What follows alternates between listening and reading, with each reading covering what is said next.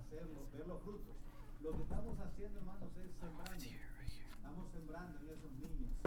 Y Dios dice que su palabra nunca vuelve a él vacía. Esa es una promesa que él hace. Así es que sigamos sembrando. Oremos por los hermanos que están allá y nosotros hagamos nuestra parte trayéndolos. En el verano, hermanos, lo que vamos a estar haciendo ahorita es, hay un grupo de los niños, de estos mismos niños, un grupo de ellos va a estar ensayando en un programa que se está preparando para Navidad. Entonces van a haber unos 30 y pico de ellos en ese programa. El resto va a estar teniendo otro programa, no es Ruta 66, pero tiene un formato como escuelita de verano.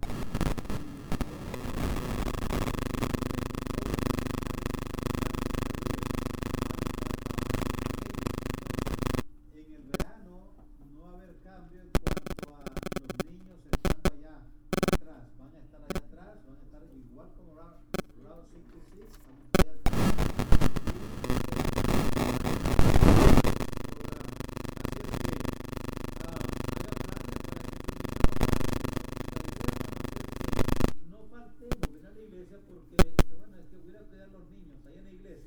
y los voy a cuidar aquí en la casa, pues mejor me quedo en la casa cuidándolos. No, lo que queremos es que haya un programa para ellos, igual como ahorita estamos viendo, y luego entonces están ellos allá preparando eso, participando en esas actividades que por seguro van a estar aprendiendo. Así es que el verano no va a ser para así el miércoles, así bueno, pues no vamos porque va a estar tenemos que cuidar a los niños. Va a haber un programa para ellos. Ok, hermanos, en el rato que tenemos, no tenemos bastante tiempo hoy, pero tampoco hay mucho que cubrir. Vamos a cubrir, sí, lo que queda de Proverbios capítulo 10. Vamos a cubrir lo que nos queda en el capítulo 10 de Proverbios. Hoy lo vamos a concluir. Hemos ido estudiando en etapas este capítulo. Allí tienen en sus notas lo más cerca, lo más, algunos puntos principales de lo que estuvimos estudiando. Así es que estemos listos para el próximo miércoles y vamos a empezar el capítulo 11 de Proverbios. Mientras estamos buscando Proverbios 10, hermano, quiero que estén orando por el misionero Roberto Arellano. Él es hermano de Antonio Arellano y es tío entonces de nuestra hermana Linda Mendoza. El hermano Arellano es un hermano que ha estado sirviendo a Dios por años en México. Su papá era pastor, ya como el Señor ahora. Y el domingo el hermano Arellano, Roberto, estaba predicando y le dio un ataque al corazón. Así es que lo llevaron al hospital de emergencia, lograron estabilizarlo. Ayer intervinieron en él y está ahorita, no sé si ya salió, estaba en cuidado intensivo todavía ayer. Entonces, no fue fulminante por la gracia de Dios. El médico dijo que no sabía cómo estaba todavía vivo, porque terminó el mensaje, bajó, ¿verdad? Y estaba malito, entonces corrieron con él al hospital. Recordemos al hermano, hermanos, recordemos a él. Obviamente, cuando uno pasa por algo así serio, como el cual que él pasó, pues uno queda ya débil, ya queda en una condición diferente de salud. Y lo más duro ahora va a ser cambiar el ritmo de vida, que a todos nos cuesta cambiar. Usted sabe que aún comer y dormir y no hacer nada cuesta cambiar ese método. Así es que hay que orar por el hermano, porque lo más que está pidiendo el médico es que cambie su ritmo de trabajo. Y esa es una lucha para alguien que está preocupado. La salud del hermano y que logre hacer ese ajuste que se necesita para que haga algo a lo menos en la obra, en vez de hacer algo bastante ahorita y luego no hacer más después porque va a la presencia de Dios. Recordemos al hermano entonces Roberto Arellano en oración. Antes de irnos esta noche, vamos a clamar a Dios a favor de él. Proverbios capítulo 10. Tienen allí contraste entre el justo y el malvado. Un gran contraste. Y sí es un gran contraste en la familia, en las posesiones materiales, en la filosofía de vida, en las decisiones diarias, en cosas fundamentales. Y en las cosas fundamentales vimos varias de ellas, en las palabras de una persona, en las posesiones de una persona, en la perversidad de una persona. Y hoy vamos a continuar viendo en el verso 29 en la estabilidad de una persona, en la estabilidad de una persona. El verso 29, note lo que dice: el camino de Jehová es fortaleza al perfecto, pero es destrucción a los que hacen maldad. Entonces, noten lo que está allí: el camino de Jehová. Ahora, esta es una metáfora, es una forma entonces figurada de hablar. El camino de Jehová se refiere, hermanos, a la forma de vida de una persona, a la forma de vida de una persona. El camino de Jehová. No es que haya un camino que se llama el camino, así, la carretera de Jehová. No está hablando de un camino como nosotros conocemos, o una calle, una carretera. No, se refiere más bien a la manera de pensar de Dios, a la manera de ver las cosas. Dios ve las cosas de una manera, nosotros las vemos de otra manera. A eso se llama los caminos, el camino de Jehová. El camino de Jehová es fortaleza al perfecto. Recuerdan allá en Éxodo 33, Moisés, el pueblo había hecho una acción abominable delante de Dios. Dios había dicho a Moisés que iba a eliminar al pueblo e iba a hacer otra nación. De Moisés levantaría otra. Moisés intercede delante de Dios y le dice a Dios que no lo haga, y intercede por el pueblo. Y en esa plática entre Dios, Moisés con Dios, en el capítulo 33, en el verso 13, Moisés le hace a Dios una petición. Le dice a Dios: Señor, muéstrame tu camino. Muéstrame tu camino. ¿Qué es lo que está pidiendo? Le dice Moisés a Dios: Señor, muéstrame lo que es para ti, lo que tú miras y lo que es lo más importante en la vida. Muéstrame. La gloria tuya es importante. Él pidió ver la gloria. Dios le dijo que no, que miraría una parte nada más, pero no su gloria. Pero aquí le dice esto, aún esto, no le pidió eso, le pidió: muéstrame tus caminos, oh Dios. Isaías 55, 8 y 9 nos dice que los caminos de Dios son más altos que los nuestros. Y esto es así, hermanos. ¿Por qué? Porque nosotros somos terrenales, pensamos en las cosas terrenales, nacemos pensando terrenalmente y vivimos, y esa es la manera natural de vivir, pensar como humanos. Pero ahora, el pensar del humano, el pensar natural del humano es egoísmo, porque nacemos en ese ambiente. Entonces, en el primero en que pensamos es en nosotros. Dios no piensa así. Ahora, cuando el salmista dice aquí: el camino de Jehová es fortaleza al perfecto, es porque cuando caminamos pensando en los pensamientos de Dios, fíjense Proverbios 16, no pierdan aquí esto que vamos a volver, pero brinquen un poquito al 16 y miren lo que dice el verso 7. ¿Por qué es que los caminos de Jehová son fortaleza para el perfecto? Porque allí dice en el verso 7 de Proverbios 16: cuando los caminos del hombre son agradables a Jehová, aún a sus enemigos hace estar en paz con él. Fuerte. Los caminos de Jehová, dice el camino de Jehová. Esta es la expresión que estamos considerando. El camino de Jehová es fortaleza al perfecto.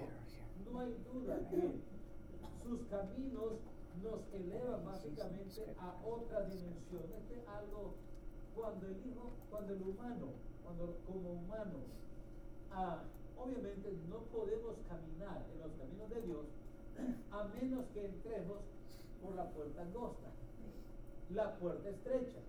Si no entramos por allí, primero en la cruz, tenemos que pasar por la cruz.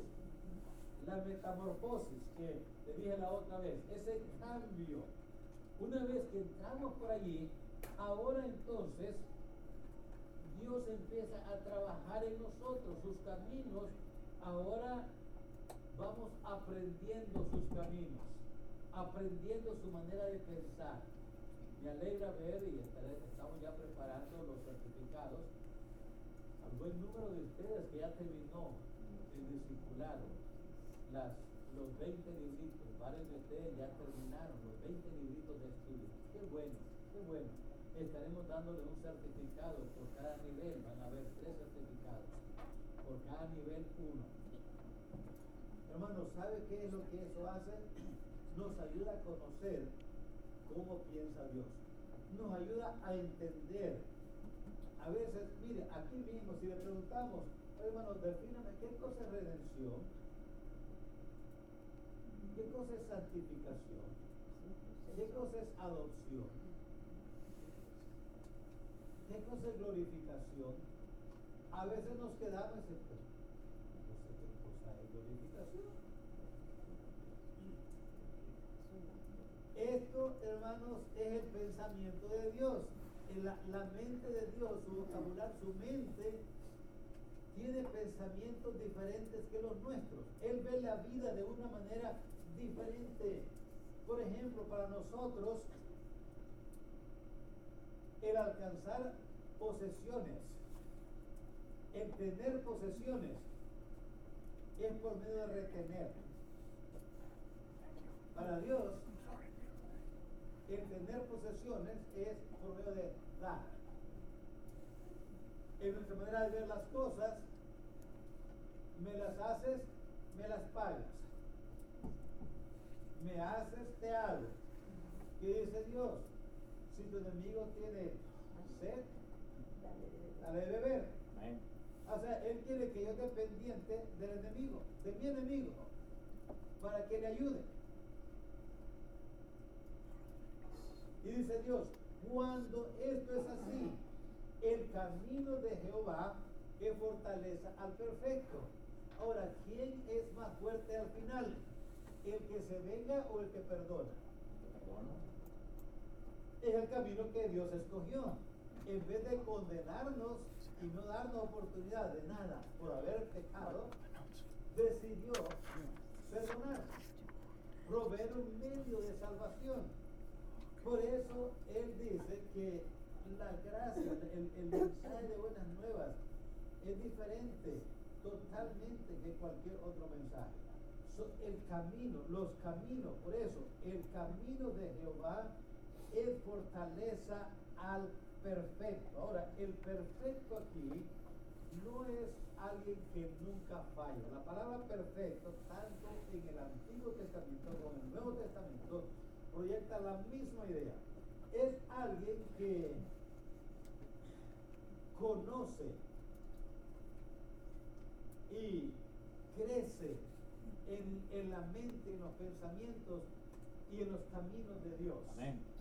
Eso es, por eso dice el apóstol Pedro, crecer en gracia y en conocimiento de Dios. El Señor Jesucristo crecía en gracia y en estatura, en gracia para Dios y para los hombres. El conocimiento, esa es madurez, es alguien que se ha desarrollado espiritualmente. Espiritualidad, les dije la otra vez, es una relación creciente con el Espíritu Santo. Cuando en la noche expliqué esto, Efesios 1:13, cuando somos salvos, recibimos el Espíritu Santo. Pero ahora el Espíritu Santo empieza a trabajar en nosotros. Si nosotros cooperamos con Él, Él va trabajando en nosotros, sigue trabajando en nosotros. ¿Y qué sucede? Ese crecimiento, esa relación creciente con el Espíritu Santo se conoce como espiritualidad. Ese crecimiento, esa relación de crecimiento con el Espíritu Santo es lo que la Biblia le llama espiritualidad. Y esa es la idea aquí en la palabra perfecto. La palabra perfecto aquí, cuando leemos el camino de Jehová es fortaleza al perfecto, es alguien que está ajustándose día a día a pensar como Dios y a actuar como Dios. Mi hermano, yo creo que sí se puede hacer. ¿Por qué? El Espíritu Santo lo hace posible. Amén. Nosotros no podemos. Si nosotros decimos, bueno, hoy me voy a portar bien, y todo el día nos pensando, me voy a portar bien, eso no nos da fuerza. Cuando menos pensamos, ya actuamos mal en cualquier momento. No es así como funciona. Es cooperando con el Espíritu. Hechos 1:8, recibiréis poder cuando venga sobre nosotros el Espíritu. Poder. Él nos da el poder para crecer y ahora entonces somos perfectos, maduros. El deseo de cada uno debería de ser, Dios quiere que sus hijos sean perfectos, maduros, desarrollados. ¿Quién de nosotros quiere tener un niño de 13 años en tu vida adolescente? No, es anormalidad. Y hay niños especiales así. Pero ese no es el plan de Dios para sus hijos. Dios quiere que sus hijos crezcan. ¿Y cómo crecemos?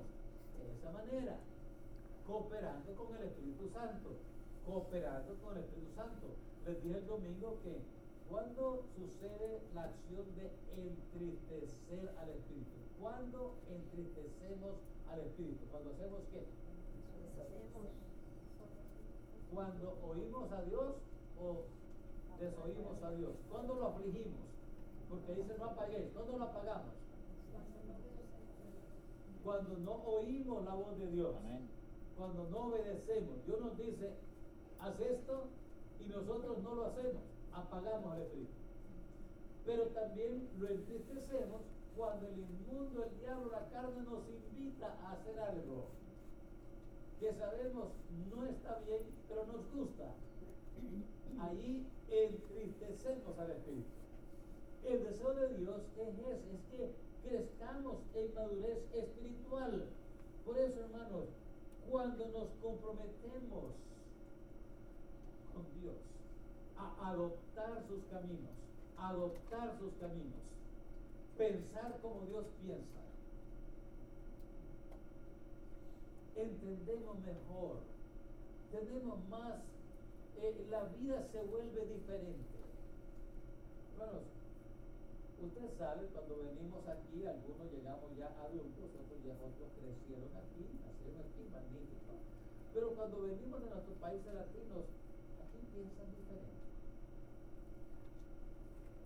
Tenía que aceptar que al policía no se le da mordida. Porque desde el río hasta Argentina se practica eso y es normal. El policía no se ofende ni tampoco yo me ofendo. Él me dice que con 100 pesos se arregla y yo lo que está bien, lo arreglamos. Él dice que lo ponga allá. Esa es la práctica de la vida. No estoy diciendo que, bueno, vamos a hacerlo. No estoy promoviendo eso. El hermano está diciendo que es mordida. Yo no estoy diciendo nada de eso. Estoy diciendo que cuando venimos de allá, hay que ajustarse. En nuestros países nos estamos buscando dónde está el bote de la basura. Porque acabando la paleta, ¿qué hacemos con el papel? Lo tiramos. Donde sea. Una vez estaba levantando un hermano en un aeropuerto y venía de Centroamérica. Y lo levanté, se subió, se sentó y venía con algo que dio en el avión, venía comiendo y se le acabó. Bajó la ventana y lo tiró. Espérate, no tires más eso. Me están esperando porque estábamos saliendo apenas del aeropuerto ahí que no habíamos salido todavía, ya había tirado el papel, una bolsa. Ay, seguro que saliendo allá me van a estar esperando la cámara, ya lo hermanos, no te hacen impresión, no sea que él estaba acostumbrado a pensar como uno actúa allá. No anda pensando, ¿a dónde está la basura? Eso no, ya no la necesito, tíralo por la ventana y si no te pasa, te pasa. Los caminos de Jehová es la manera que Dios ve la vida. Cuando nosotros, y Él ha establecido una manera para vivir la vida. Cuando nosotros nos comprometemos con Dios a pensar como Él piensa y le pedimos su ayuda para que pensemos como Él piensa, para que andemos en sus caminos, entonces eso nos da fortaleza, nos hace fuerte. Eso dice su palabra. ¿Recuerdan aquella parábola de Mateo 7? Donde dice que el hombre necio y el hombre sabio. Dice que el Señor dijo ahí en Mateo 7 y 24, 25 dice así: el que oye mi palabra y la hace, lo voy a comparar a este hombre que construyó su casa sobre la roca. Vinieron vientos, soplaron con ímpetu contra aquella casa y no cayó, porque estaba fundada sobre la roca. Y él dijo: este es el que obedece mi palabra. El que oye mi palabra y la obedece, le compararé a este hombre. Y es la misma cosa aquí, hermanos. El camino de Jehová es fortaleza. Pero el mismo camino es interesante. El resultado de desobedecer los preceptos divinos.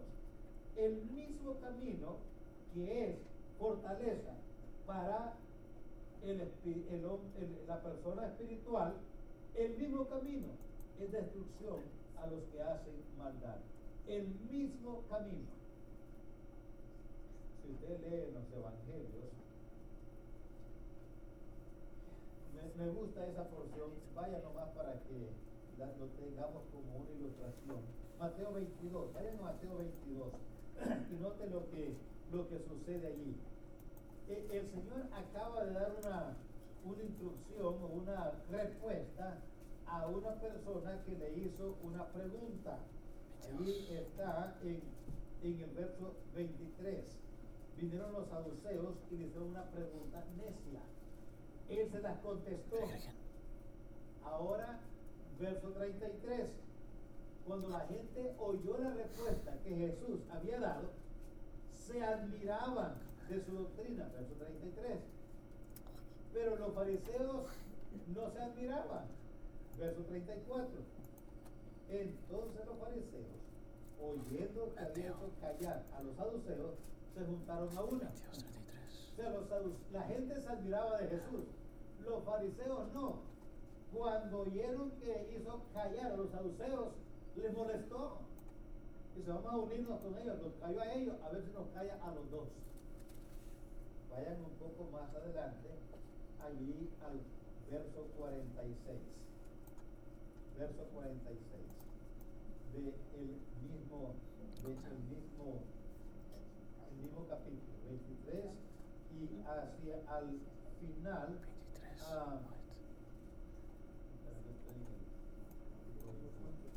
Noten ustedes lo que ahora sucede. Noten lo que sucede ahora. Dice allí en el verso 46: y nadie Mateo 22, 46, y nadie le podía responder palabra. Ahora está hablando de los fariseos y de los saduceos. Nadie le respondía palabra, ni osó alguno desde aquel día preguntarle más. Lo cayó para siempre. Es que, ¿por qué ellos no podían contra Jesús? Porque casualmente, como dice la Escritura, el mismo camino que hacía a Jesús fuerte es el mismo camino que para ellos, como dice la Escritura, exactamente, es destrucción a los que hacen maldad. Mientras más lejos andamos de los caminos de Dios, hermanos, más débiles somos. Perdemos toda autoridad, todo respeto, toda influencia, toda confianza. ¿Por qué?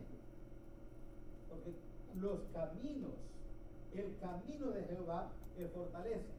Ese mismo camino es destrucción cuando no le hacemos caso ni ponemos atención.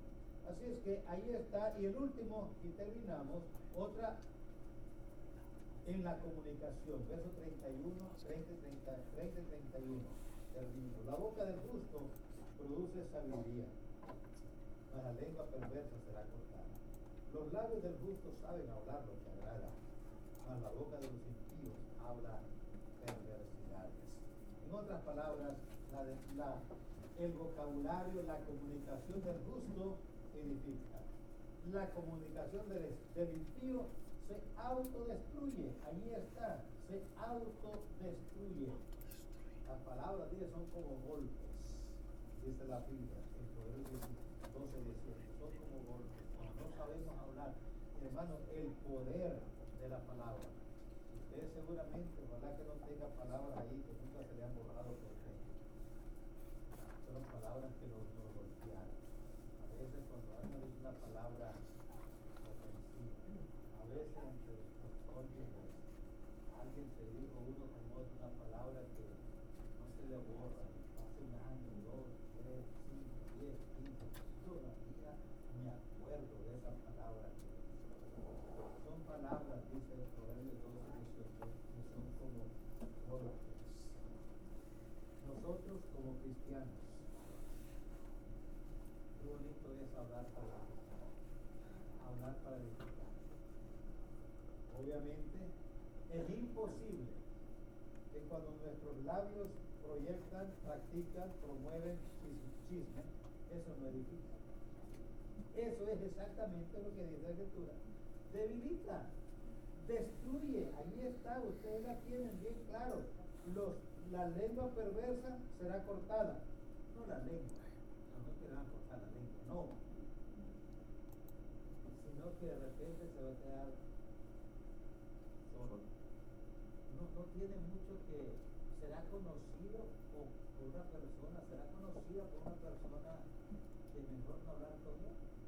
Porque de repente, cuando menos espera, ya está envuelto en un chisme, en algo que alguien dijo, y ya mejor es, porque es lo que dice, lengua perversa. Y el final, más la boca de los impíos habla perversidades. Y no nada más maldiciones, no solamente eso, pero cosas que no edifican, que no traen ninguna alivio, ayuda a nadie.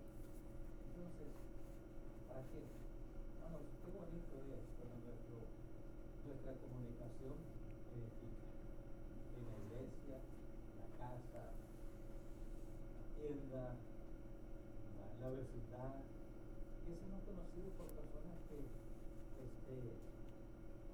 no andamos destruyendo con hablamos, no dañamos a nadie. Fácil destruir, ¿no es verdad eso?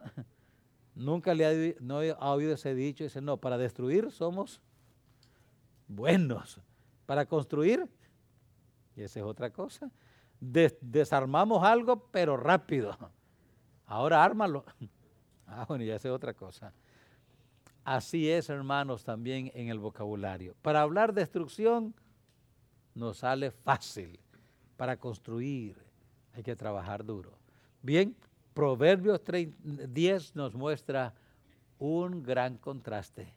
Dios nos ayuda a nosotros a ser personas que hacemos contrastes para bien, no para mal, para bien. Dios nos ayude. Terminamos aquí, hermanos, a ponernos de pie, a ver si ya los niños terminaron ellos iban apenas a su fiestecita.